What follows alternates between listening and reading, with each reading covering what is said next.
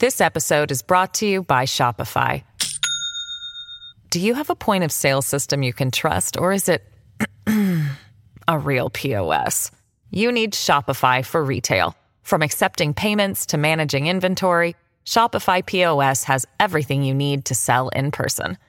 Go to shopify.com/system, all lowercase, to take your retail business to the next level today. That's shopify.com/system.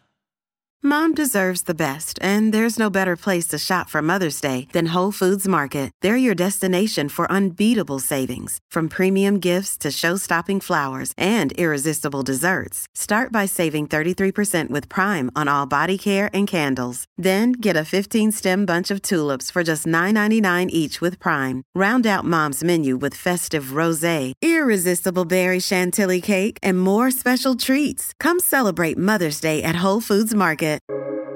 Welcome to the New Books Network. Book Network's African American Studies. I am your host, Katrina Anderson, and today I am joined by Dr. Felicity Turner, author of Proving Pregnancy, Gender Law and Medical Knowledge in the 19th Century United States. Professor Turner is Associate Professor of History and Honors Program Coordinator at Georgia Southern University. Thank you for joining me today, Professor Turner. And thank you very much for having me, Katrina. I'm very happy to be here. I would like to discuss your wonderful new book, Proving Pregnancy. So can you tell us a little bit about the book?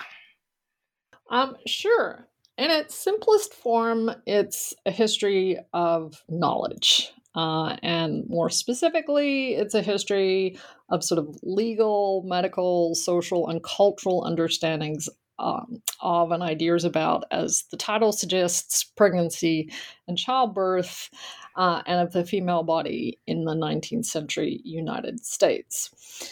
And beyond that, the book identifies who possessed that knowledge of female bodies and how that ownership or possession, for lack of a better word, changed over the course of the 19th century.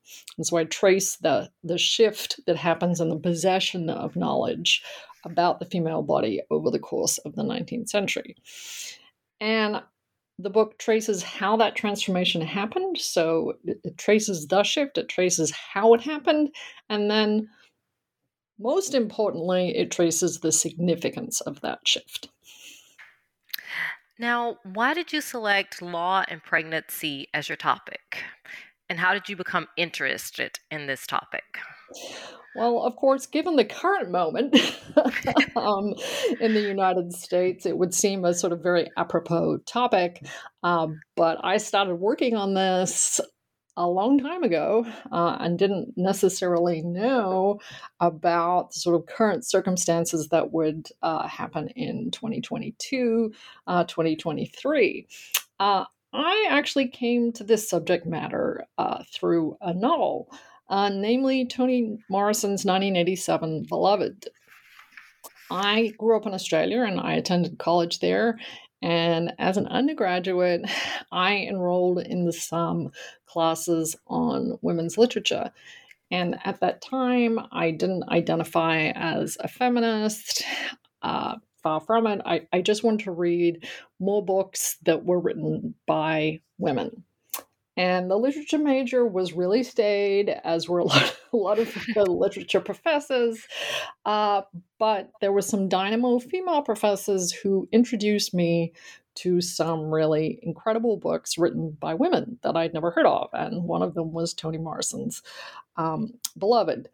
And you have to understand that growing up in Australia at that point in time, I had done history classes at school, of course, but certainly not U.S. history. We didn't learn anything about U.S. history. It was all British history, Australian history, European history, but American history, not at all. And in fact, everything I knew about America was pretty much from the TV. And so I think there was an extraordinary power in a novelist who could reach out from the United States to this incredibly naive sort of 20-year-old. That was about the age I was then, and sort of speak to me with this story and sort of shape shape my perceptions of the world or reshape my perceptions of the world and kind of inspire me to go on this journey to the United States and sort of pursue further questions related to this topic. And so, when I originally began researching this topic, when I did make it to the United States, the question that I was looking at in the archives was, to what extent was the history of Margaret Garner, upon which Toni Morrison's Beloved is based, to what extent was that an isolated one? How many others were there like her? And so I went looking initially for, legal narratives or legal histories or legal cases of infanticide involving enslaved people. And that's not the question I really ended up answering, but that's where I started.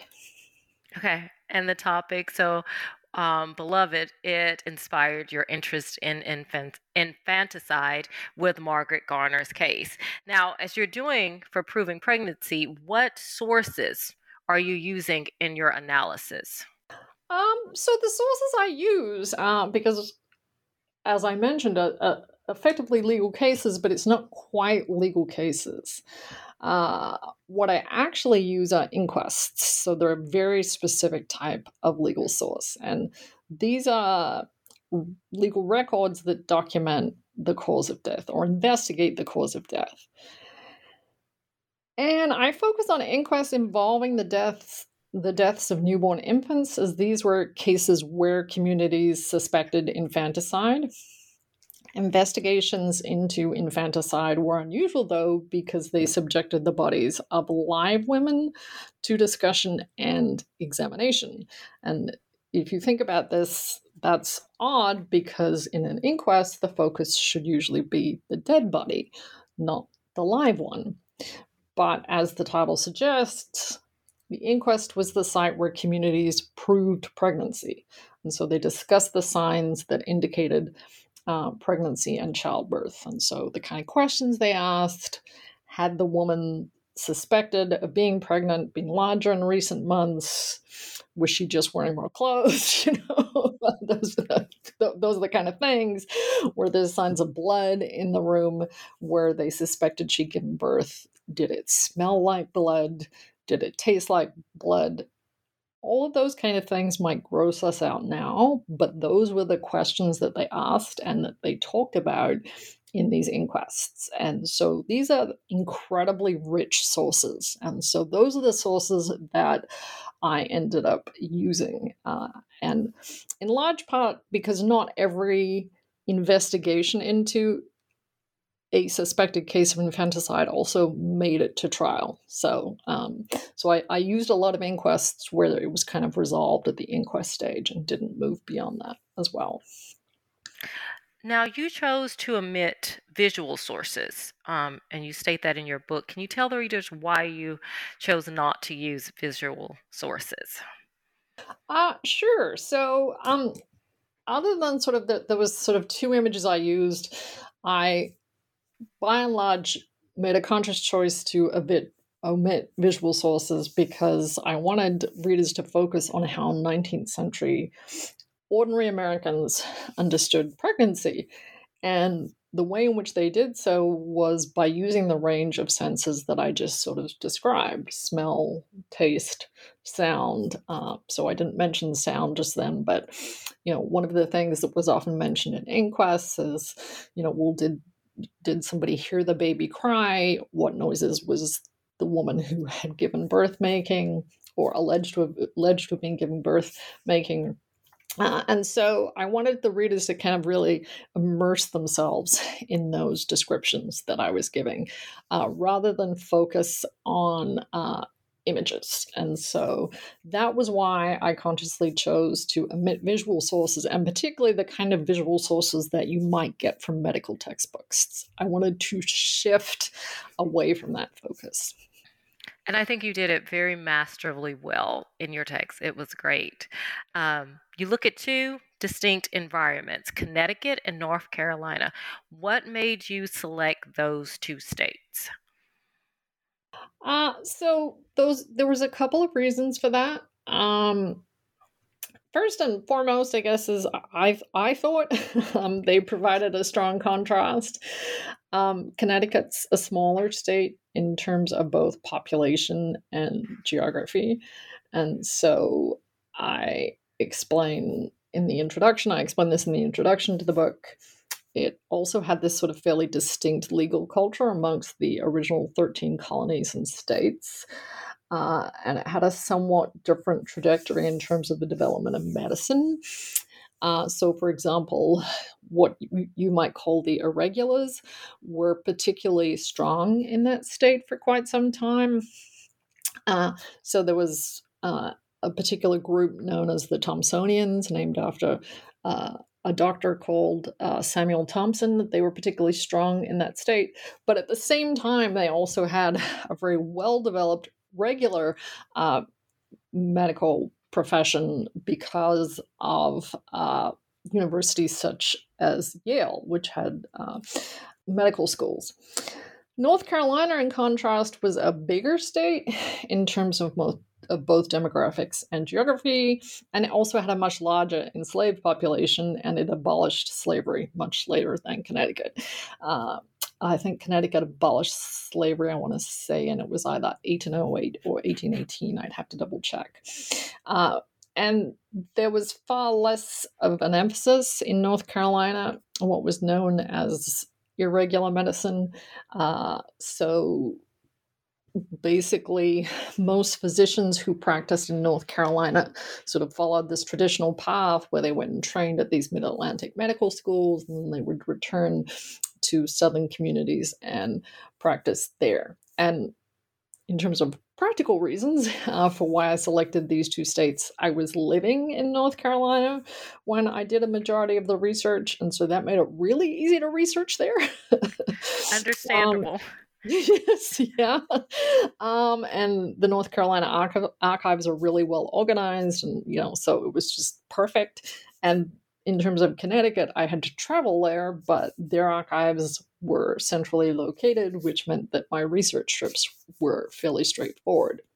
Initially, when I started this project, I wanted to include a sort of Midwestern site, and I tried to include Illinois, but that ended up being really challenging because Illinois has, I think, about 8 different archival sites spread throughout the state, and the archives, within those archives, the record's really fragmentary and incomplete, and so I just kind of gave up in the end. It was really difficult. That would seem like it would sound like, but the book that you created is fabulous, I must say. So Connecticut and North Carolina, they work very well. And then you also bring in points of contrast too. So you get like a nice context as to what's going on with 19th century women. Now, in your book, you mentioned 4 key terms that readers should understand: knowledge, law, medicine, and property. Can you kind of explain what each of those are and how are they interrelated? So that's kind of a huge question. And I'd probably say it's, it's easier, or I'd recommend that folks who are really interested in kind of digging down into how I use those terms, go and read the book, or at least if they're looking for a more coherent answer, than the one I'm able to give right now. I think the main point I was trying to make with those 4 terms is that, as you know, first of all, they are interrelated. But also, what's really important in the 19th century is that the meanings of those 4 terms are very fluid, so that they're very much in flux. So affixing particular definitions to them at any point in time was often difficult to do. And by the end of the 19th century, or the early 20th century, ideas and meanings related to those ideas are a lot more inflexible and rigid. And so that's really the key point I wanted to make, is that there's a shift from a fluidity and plurality of understandings to very fixed and rigid notions about those terms, at least by comparison. And a good example to illustrate that is medicine. And so at the beginning of the 19th century, medicine, or the field of healing, it's populated by a wide variety of practitioners. And those practitioners include, could include enslaved men, free Black women, Native Americans, white females, white men. Some of those women may have identified as midwives, while others may have referred to themselves as doctors or even doctresses. That was fairly common with Native Americans, for example. And some physicians, usually white, usually male, trained in medical schools, while others trained in or adopted botanic medicine or hydropathy, which is kind of a water-based therapy. And so there was a wide range of practitioners from which ordinary everyday people could choose in order to heal them. And often those choices might be restricted by cost, for example, but there's this plurality of medical practitioners. By the end of the 19th century, beginning of the 20th century, that situation or that kind of landscape has radically transformed, and this gourmet or smorgasbord of healthcare practitioners, if you like, has disappeared, and there's this very narrow focus on privileging the expertise of particular white male physicians trained in specific medical schools, and also on prioritizing their knowledge. So, getting to like that other term, at least another one of those four terms, knowledge. So, that idea of, medicine having this kind of plurality of options. So there's a plurality of knowledge available, and that's changed once again by the early 20th century. So you're restricted to sort of, choosing one type of knowledge, and that's the knowledge that's possessed by white male physicians who've been trained in these particular types of medical schools. So that was the kind of transition I was trying to chase. Wow. If you think about it, how much change over that course of period of time to having this array to being very narrow definitions by the time you get to the 20th century as it emerges. Now, let's go back a little bit to one of those practitioners I want to talk about from the 18th century and the 19th century, midwives. They play a very important role. Can you tell us a little bit about that and give us a couple of examples and how their role changes throughout the 19th century? So midwives are, midwives are fascinating. As numerous historians have noted, women enslaved and free played important roles as midwives in communities. They often attended difficult deliveries, helped women give birth. They were privileged by women and men for a long time in lieu of physicians as experts in childbirth, pregnancy, but also more importantly in healing more broadly. And I think that's the important thing, right? That midwives didn't just help deliver babies, they helped as healers. And so for those of us familiar with Laurel Thatcher Ulrich's Martha Ballard, some of you may be familiar with the way she played this really vital role as a healer in the community writ large, not just, as a deliverer of babies. So how the role of midwives changed over the course of the 19th century is complicated. But the easiest way is to sort of say that their role becomes marginalized as obstetrics and gynecology grows into this white male-dominated field. And as medicine professionalized, physicians sort of set in place these kind of gatekeeping functions that limit the role and significance of midwives within local communities.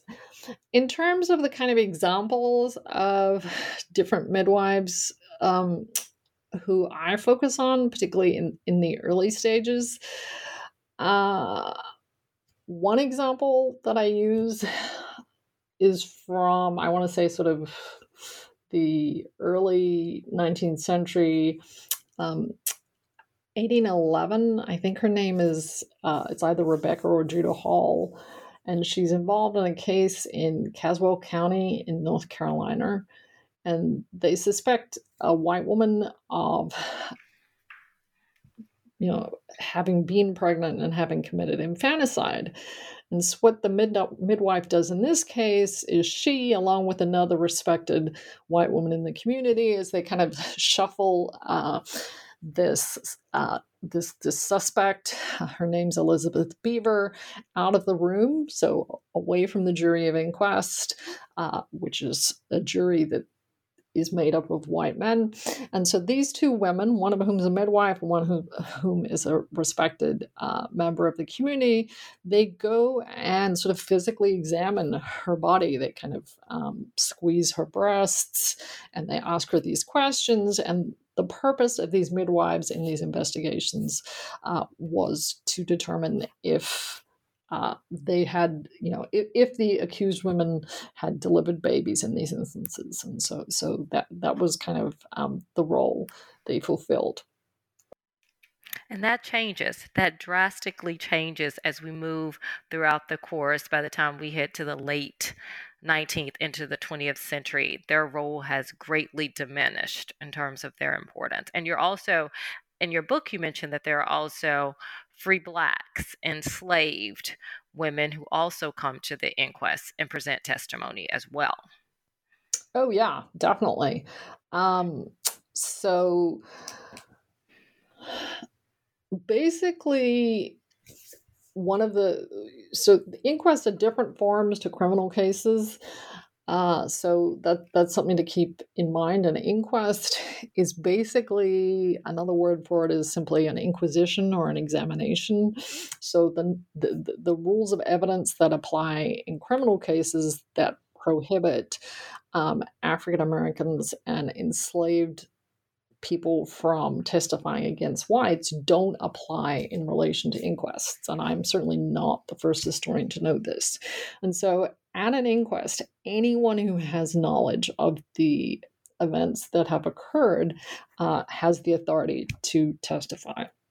And so it doesn't matter if that person is enslaved. It doesn't matter if they're free Black. It doesn't matter if they're a child. So in some cases, they're young children who are able to speak about what they've seen adult women doing.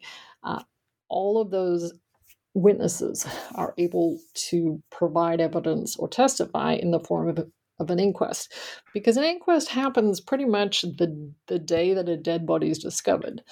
So a corpse is found in a field, then everybody, as I say, the farmers down their tools and they gather right where that body's lying, or they move the body to the nearest tavern and they sort of hold the inquest there. And this is something that the entire community goes to. So it's a community event because everybody in the community is invested in finding out what happened. Wow, it's just so amazing thinking about that now as we live in 2022 and you think about, okay, this is that, it was a very, very important event that happened in the community that brought in all the players. And as you mentioned, the children, you could have siblings or even, let's say, a potential person's child would have to, provide information as to what they saw. And that's so amazing that and you do it masterfully, how that has shifted by the time you're getting closer to the 20th century, how much of that has changed in so many ways. And that kind of brings me back to two very important individuals. And as you were saying, when you wrote this book, you had no idea that events would happen in 2021 to 22 and now going into 23, the Beck brothers. And for both of us, the audience who do not know who they are, one brother actually provided a very, very useful distinction that is still with us today as we talk about this notion of abortion versus infant murder distinction. Can you speak a little bit about that, Professor Turner? Okay, so this is the Beck brothers. So who are the Beck brothers? The two men, John and Theodoric Beck. Theodoric is the older one, John is the younger one, and they're hugely important in 19th century medicine in terms of shaping this field known as medico-legal jurisprudence. And John Beck, in particular, he publishes a chapter in a larger treatise that his older brother authors that relates to abortion and infanticide. So the broader text is known as Elements of Medical Jurisprudence, and it's, I think, initially published in 1823, and it goes through numerous editions, and it's circulated widely throughout the United States. But even more importantly, it extends, or its influence extends beyond the United States. I mean, it's well known in European circles as well. And John Beck contributes to it, this chapter on abortion and infanticide, because that's what he did his research on at medical school. He wrote his dissertation about this topic.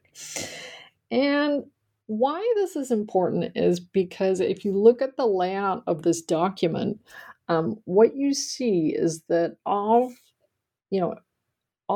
this dissertation, about 90 pages are devoted to infanticide and 10 pages are devoted to abortion. And, John Beck didn't think this was terribly important in the whole scheme of things. So as a physician in the early sort of 1820s, abortion's not something with which he or other physicians were necessarily greatly concerned. They're far more concerned with questions of, well, how do you prove infanticide?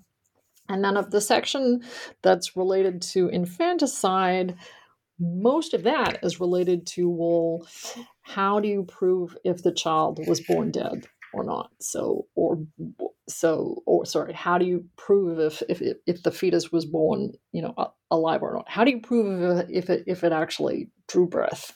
And so once again, what I found important about this dissertation is the lack of interest, if you like, in women's bodies. They were far more concerned with the corpse, and so that's a big distinction between events today, I think.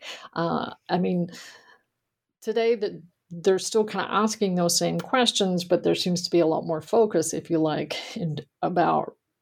with regulating women's bodies, whereas back in the 1820s, far less of a focus on that.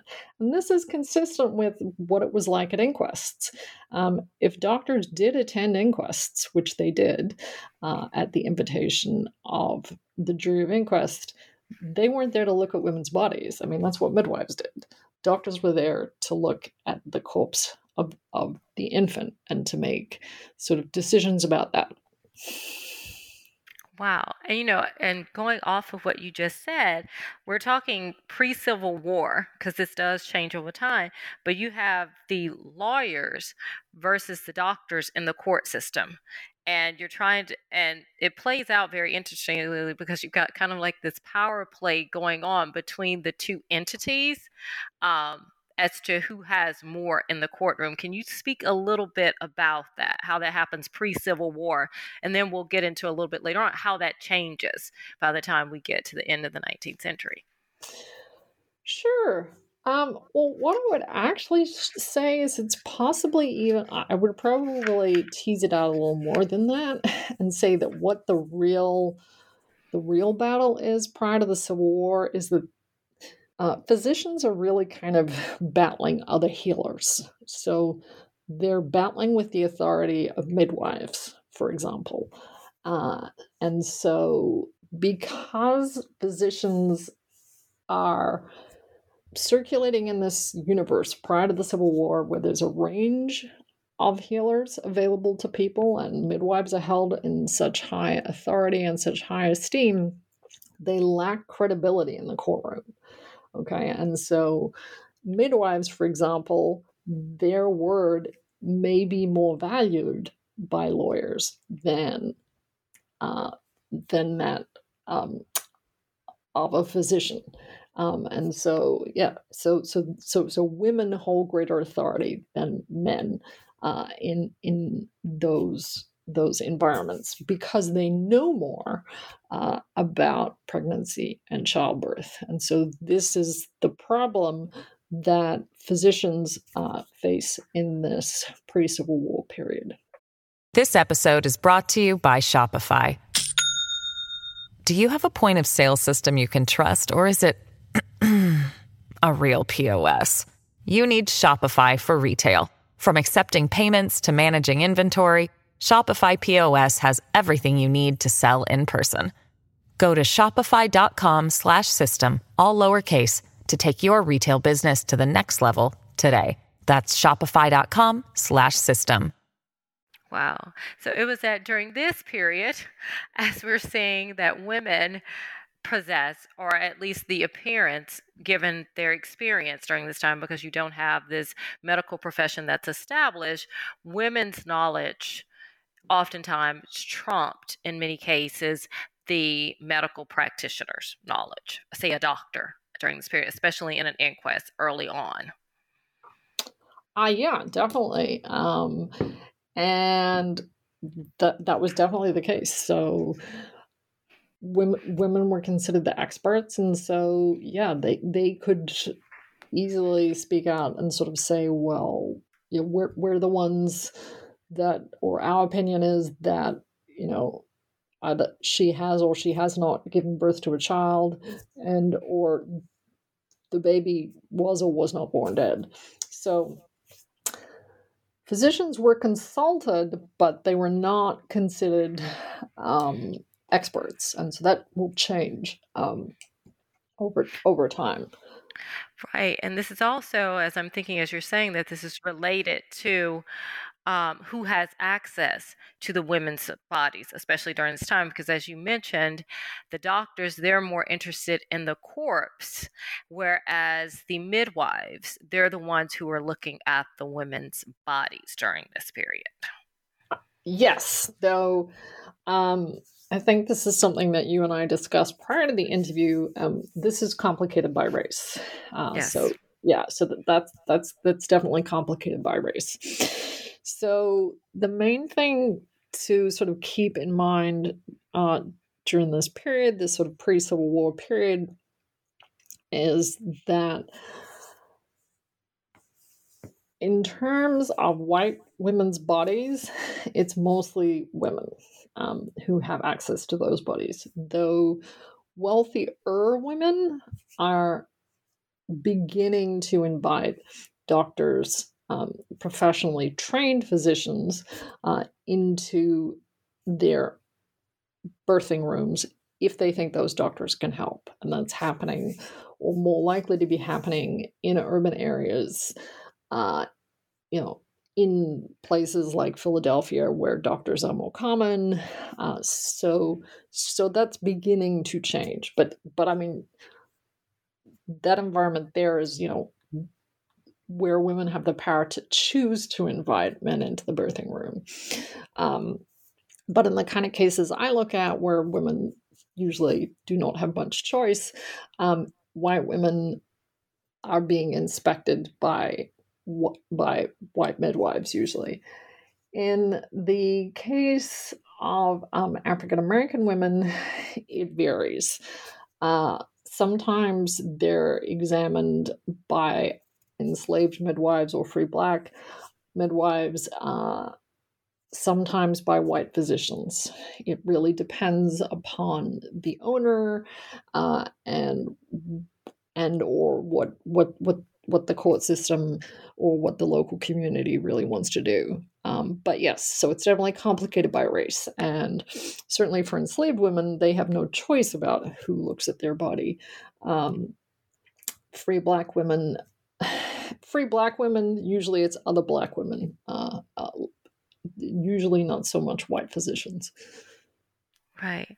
Now, we are talking about pre-Civil War America during this period, and this kind of goes back to what inspired this whole journey for you coming to the United States. The case of Margaret Garner, who inspired Toni Morrison's Beloved, that kind of started your own inquest. Can you tell us a little bit how that has been used by both anti-slavery advocates and pro-slavery advocates? You have this, I want to say, this mythos that's been created around that image during the 19th century. Sure. And I mean, it's, of the two images I do actually use in the book, one of them is of this very powerful image of Margaret Garner, precisely because it kind of frames a lot of what we think about infanticide in the 19th century. And so both the abolitionist movement, so that's the anti-slavery movement, and the pro-slavery movement use the rhetoric of infanticide to try and advance their causes. And so for those of you or those listeners who are not familiar with the story of Margaret Garner, she was an enslaved woman in 1856. She escaped from slavery in Kentucky to Ohio, and she killed one child and attempted to slit the throat of another. I think, if memory serves, I've kind of got the details right there. Yes, you do. Okay, good. Thank you, Katrina. I was like, I think I've got them all. I've got them all right there. And so basically, the argument that abolitionists made was, that they took this case and they sort of said, oh, this highlights perfectly the tragedy of slavery, that this enslaved mother would rather kill her child or children than have them grow up in slavery. And it proved, and I use that word in quotation marks, what they had been, what abolitionists, many, most of whom were white, had been trying to say all along. And so within this kind of framework, or within this argument, abolitionists characterized slavery as a disease that was infecting the nation. And infanticide was just one of the many manifestations of that disease. And the case of Margaret Garner, following that logic, proved that infanticide was a disease. And so once slavery had been rooted out, the idea was then infanticide would disappear. And so whatever their intention was, I mean, obviously this argument served useful purposes in terms of sort of, trying to say, slavery is bad, this is one of the, this is kind of the things that will prompt enslaved mothers to do. It also sets in motion a sort of complicated and damaging series of ideas that tended to racialize infanticide, and that would persist long after the Civil War. Now, at the same time that anti-slavery advocates making those arguments, pro-slavery supporters were arguing that infanticide was widespread, that it wasn't related to slavery, and that it was a disease of capitalism. And so they argued that slavery, because it kept, in their view, I want to emphasize, enslaved people kind of well-fed and housed, it actually limited infanticide, that there would be more infanticide if not for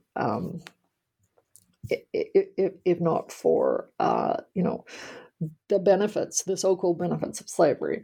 And so this argument, too, would prove problematic because it was setting up a dynamic that pro-slavery supporters could and did use after emancipation, or freedom, to demonstrate exactly why, in their minds, African Americans were not worthy of freedom. And so I'm happy to talk more about those ideas, but they do play out. They kind of set these arguments up without perhaps realizing they're setting them up, and then they play out. Right, and I have to say, Professor Turner, some of them unfortunately still persist today.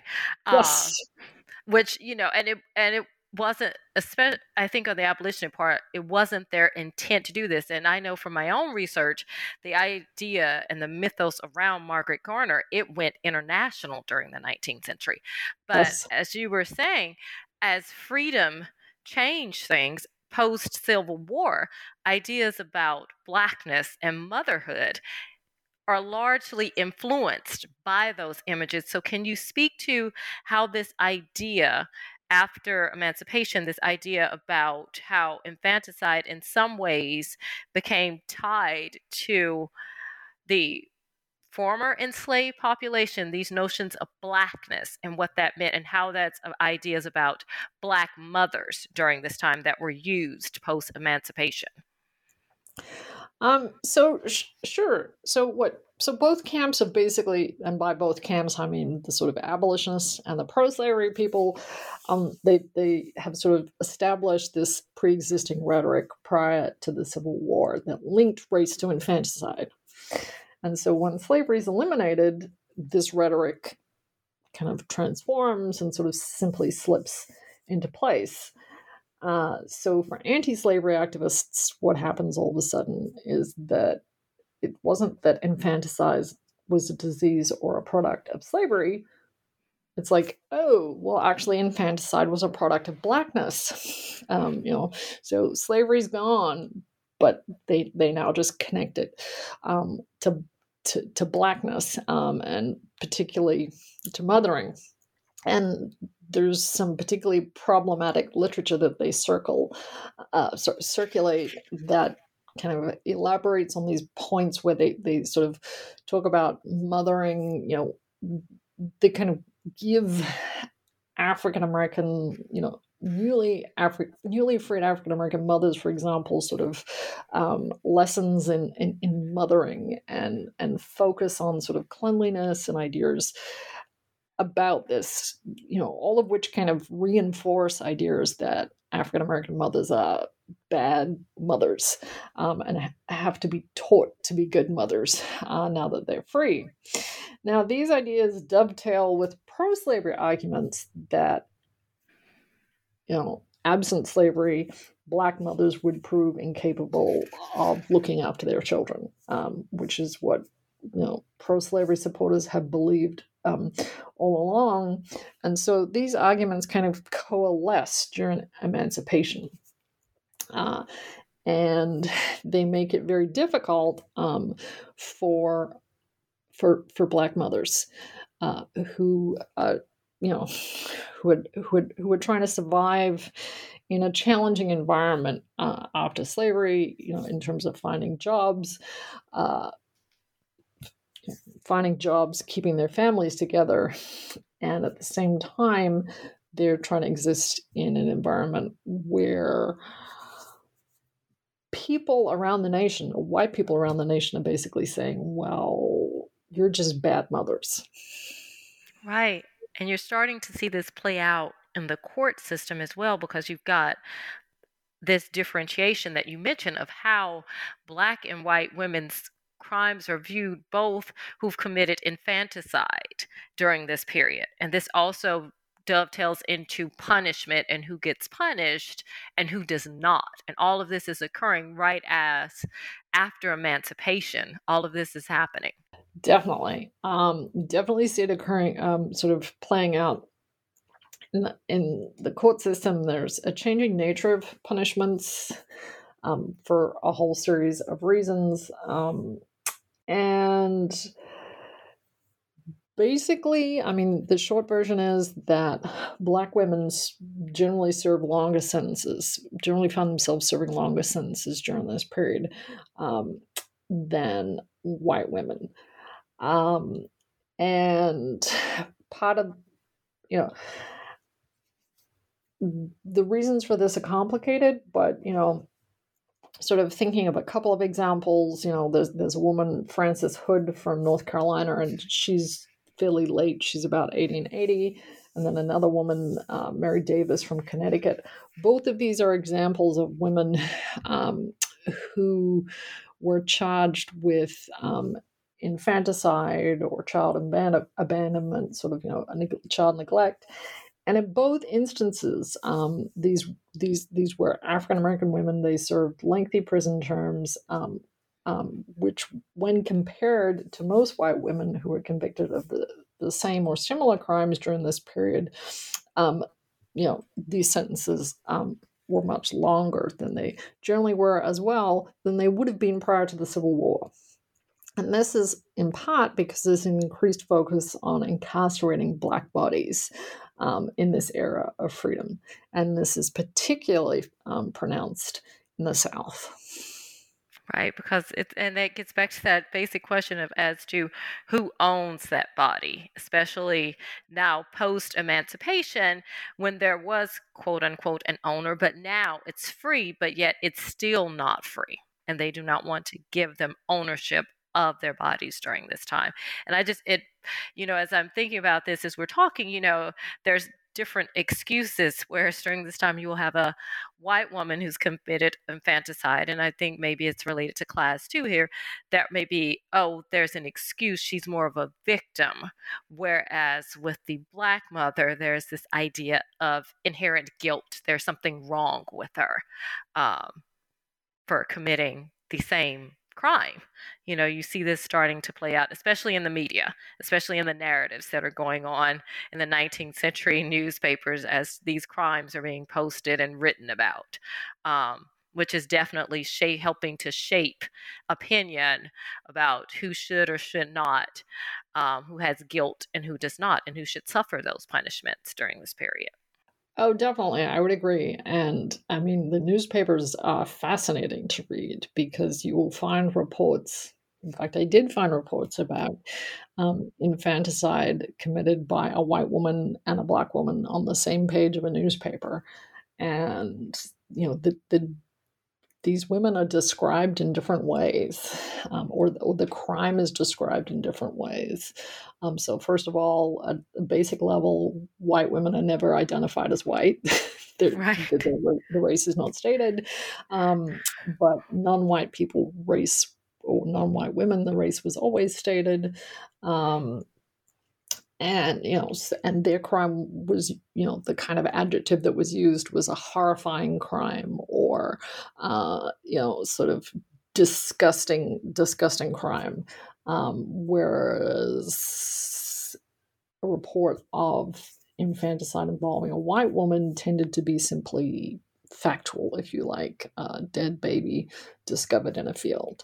And so these were the kind of contrasts that you would find in terms of newspaper reporting. So one type of reporting was intended to horrify and sort of create this image or reinforce this image that Black people were in some way something to be frightened of, whereas the other one was sort of to downplay any threat that might have been represented by whiteness. Right. And all of this, you've got emancipation, you've got this ideas about Blackness that are circulating during this period. All of this is happening at the same time that you're having the professionalization of medicine. So you have yet another layer that's adding into the mix of this picture and this narrative that's being created. And you mentioned this term, and you spoke about it a little bit earlier, the regulars. And so you're starting to get the medical professionals it's definitely becoming a field now at the same time as all of this is happening. And this is also going to shape the narrative of what's going on with Black and white women during this period. Sure. And so, it's definitely becoming a lot more of a field. And so there's a lot of debate within the history of medicine and the history of healthcare about the use of sort of these two opposing terms, the regulars versus the irregulars. But it's kind of hard not to fall into using these terms, although they're problematic. But basically, the regulars were, and still are, if you like, the physicians who ended up defining what the parameters of medicine should be, and in many ways still are today. And so that was, you had to be licensed, you should be a member of and by license, I mean licensed with a state medical board, should be a member of the American Medical Association, had to attend a certain type of medical school with certain types of training. And so what will happen in the early 20th century, I don't talk about this in my book, which finishes up about 1880, but in the early 20th century, they basically go ahead through this particular process and close down a whole bunch of medical schools for African Americans, for women, for Jewish doctors. So, I mean, when they talk about particular types of medical schools, you can see how they're sort of narrowly defining that, and successfully restricted sort of surgical privileges in hospitals to people who meet these conditions.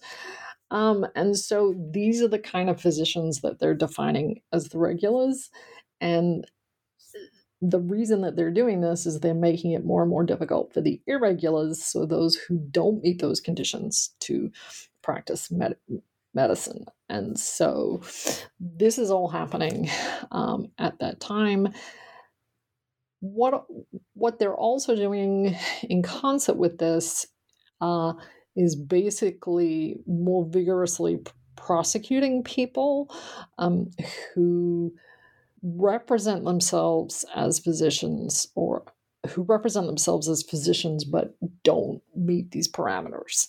And so they begin to do that as well. And so they're becoming really clear about sort of defining what a professional physician looks like. Right. And women are now, some of them, and they're shifted into more of the nursing role because it's distinctive, more feminine. And it's very interesting that and it's kind of in some ways, I would say, modeled along with upper class white women who are starting to seek out male professionals at this time. Doctors, they're the ones that they are going to, which is also lessening the role of women over the course of the 19th century. They're seeking out more what you would call the regulars to be the ones as their medical practitioners during this period as well. Certainly. So, yes. So I would say that there's sort of this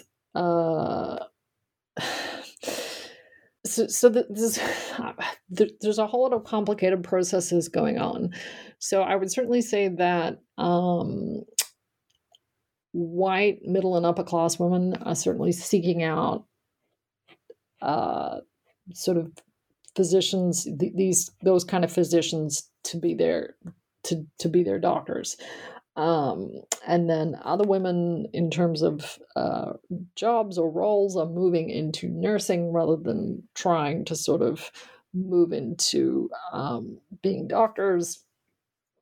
Part of the reason that some women are going to doctors, or these women, these upper class women are going to physicians, is for the kinds of reasons that historian Shannon Withercombe talks about in her book about miscarriages. They hope that these physicians, for example, can help them with things like miscarriages, and they're suffering a kind of grief over that. So those are the kind of reasons that those women choose to go to those kind of doctors. But for the kind of women, once again, that I write about, for whom there's a lot less choice, this kind of professionalization is problematic. They don't really have so much choice. They find themselves having to be examined by these white male medical doctors, for example. Wow. And what's interesting is it's no longer, by the time we get to the end of your book, sadly, it's no longer just their bodies that they want to control at this time. They're also starting to delve more into their mental capacities. And that's also tied to race during this period. So can you speak a little bit about that? Sure. So what I would say is, because men are active, the medical profession, which is by now sort of dominated by men, is actively working to restrict female access to that medical profession. One of the things that they're doing is sort of saying, well, women don't really have the mental capacity to practice as physicians. And in part, the reason for that is because they have a uterus, and that prompts them to act in ways that are slightly deranged every month, this sort of or hysterical every month. So, and this makes them less mentally capable of being a physician. And so these are the kind of reasons that they give for excluding women from the practice of medicine. And it's so interesting that you still kind of somewhat, even though it's definitely to a lesser state now, but you still kind of have this mythos that goes on about this image of what happens to women and their mental capacities. Because you kind of have this idea, and I think about it kind of like the PMS. There's this idea, that if a woman is kind of like over emotional, kind of like upset, but you kind of are beginning to see these ideas formulate in the latter half of the 19th century, something that we just kind of take for granted now.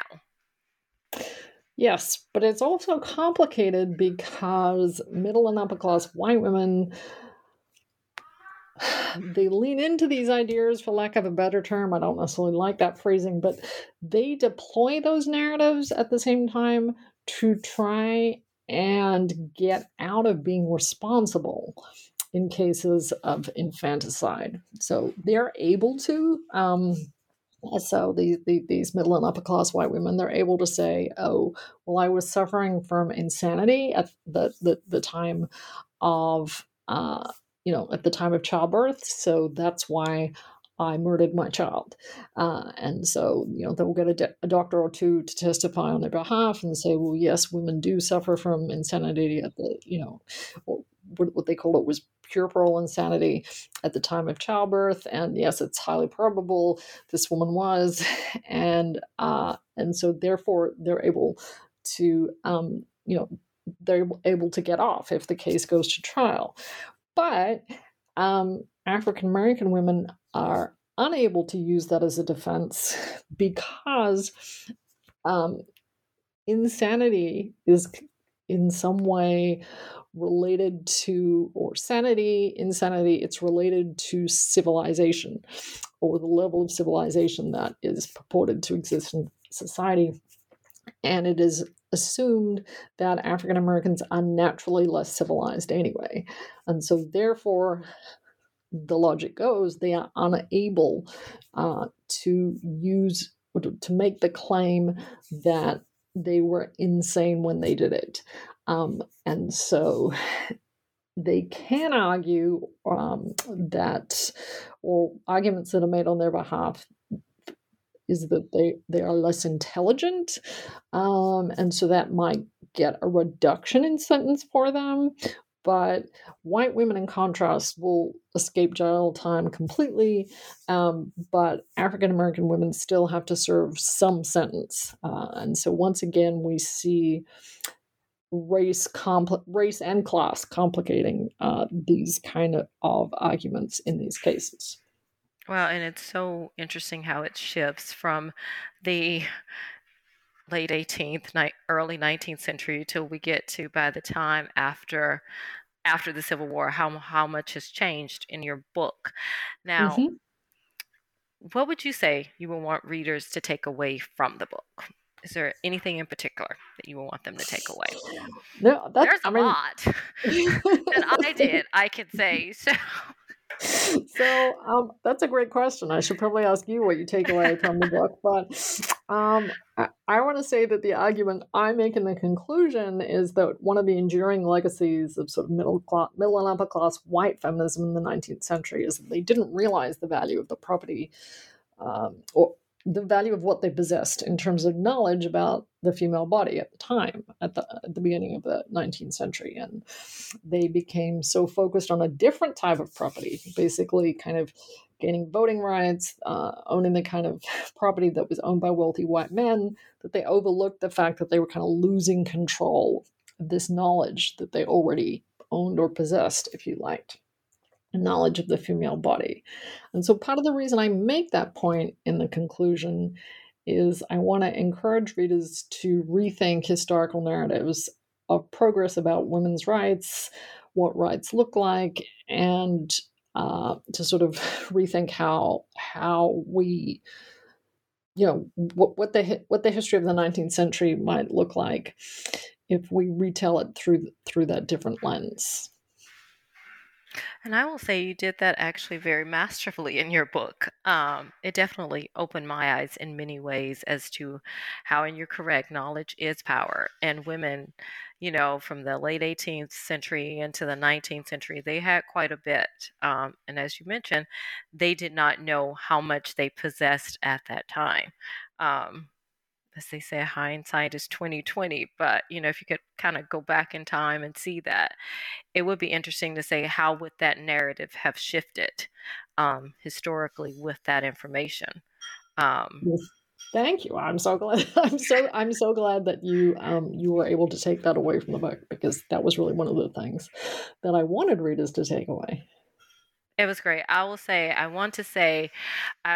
want readers to go out and pick up Professor Turner's Proving Pregnancy, Gender Law, and Medical Knowledge in the 19th Century United States. It is a must read, I would say, for undergraduates and graduate students. There's so much that you are able to take away from this book and learn, especially about issues of race and gender in the 19th century during this period. Thank you, Professor Turner, for joining me today to share your knowledge with us about your amazing book. And I really want readers to go out and grab this book today. It is, I will say, this is a book that you must read to learn more about issues of women, body, the medical profession. There is a lot there for everyone. So thank you for joining me, Professor Turner.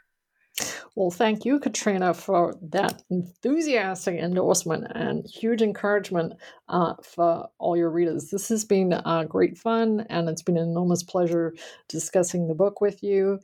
And thanks again very much to you and to the listeners and to the New Book Network. Thank you, Professor Turner.